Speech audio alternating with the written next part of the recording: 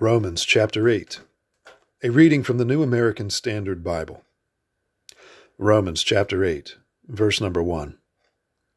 Therefore, there is now no condemnation for those who are in Christ Jesus. For the law of the Spirit of life in Christ Jesus has set you free from the law of sin and death. For what the law could not do, weak as it was through the flesh, God did, sending his own Son in the likeness of sinful flesh, and as an offering for sin. He condemned sin in the flesh, so that the requirement of the law might be fulfilled in us, who do not walk according to the flesh, but according to the Spirit. For those who are according to the flesh set their minds on the things of the flesh, but those who are according to the Spirit, the things of the Spirit. For the mind set on the flesh is death, but the mind set on the Spirit is life and peace. Because the mind set on the flesh is hostile toward God, for it does not subject itself to the law of God, for it is not even able to do so. And those who are in the flesh cannot please God. However, you are not in the flesh, but in the Spirit, if indeed the Spirit of God dwells in you. But if anyone does not have the Spirit of Christ, he does not belong to him. If Christ is in you, though the body is dead because of sin, yet the Spirit is alive because of righteousness. But if the Spirit of him who raised Jesus from the dead dwells in you, he who raised Christ Jesus from the dead will also give life to your mortal bodies through his Spirit who dwells in you. So then, brethren, we are under obligation not to the flesh, to live according to the flesh. For if you are living according to the flesh, you must die. But if by the Spirit you are putting to death the deeds of the body, you will live. For all who are being led by the Spirit of God, these are sons of God. For you have not received a spirit of slavery, leading to fear again, but you have received a spirit of adoption as sons, by which we cry out, Abba, Father. The Spirit himself testifies with our spirit that we are children of God, and if children, heirs also, heirs of God and fellow heirs with Christ, if indeed we suffer with him, so that we may also be glorified with him.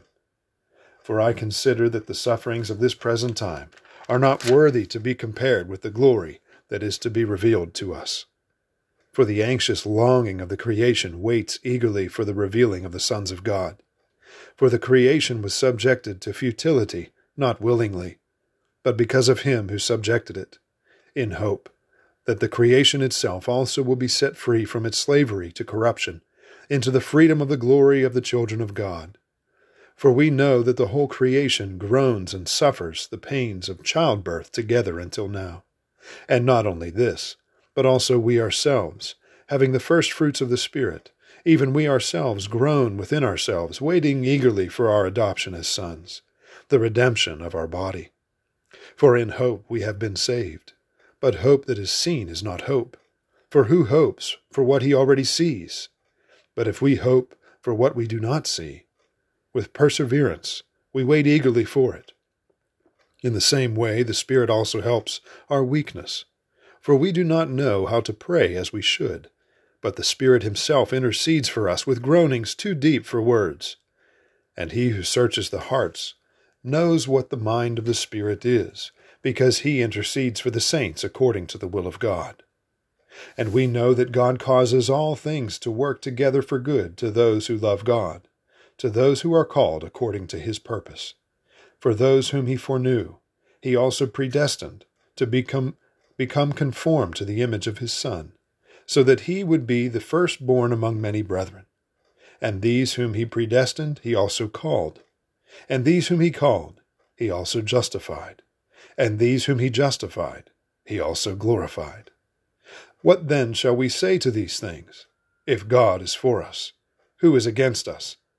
He who did not spare his own Son, but delivered him over for us all, how will he not also with him freely give us all things? Who will bring a charge against God's elect? God is the one who justifies.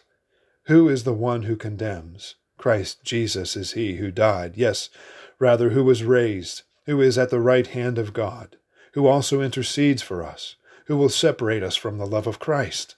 Will tribulation or distress or persecution or famine or nakedness or peril or sword? Just as it is written, for your sake we are being put to death all day long. We are considered as sheep to be slaughtered. But in all these things we overwhelmingly conquer through him who loved us.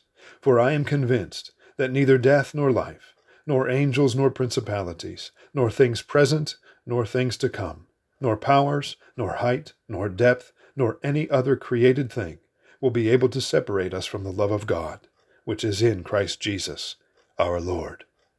Romans chapter 8.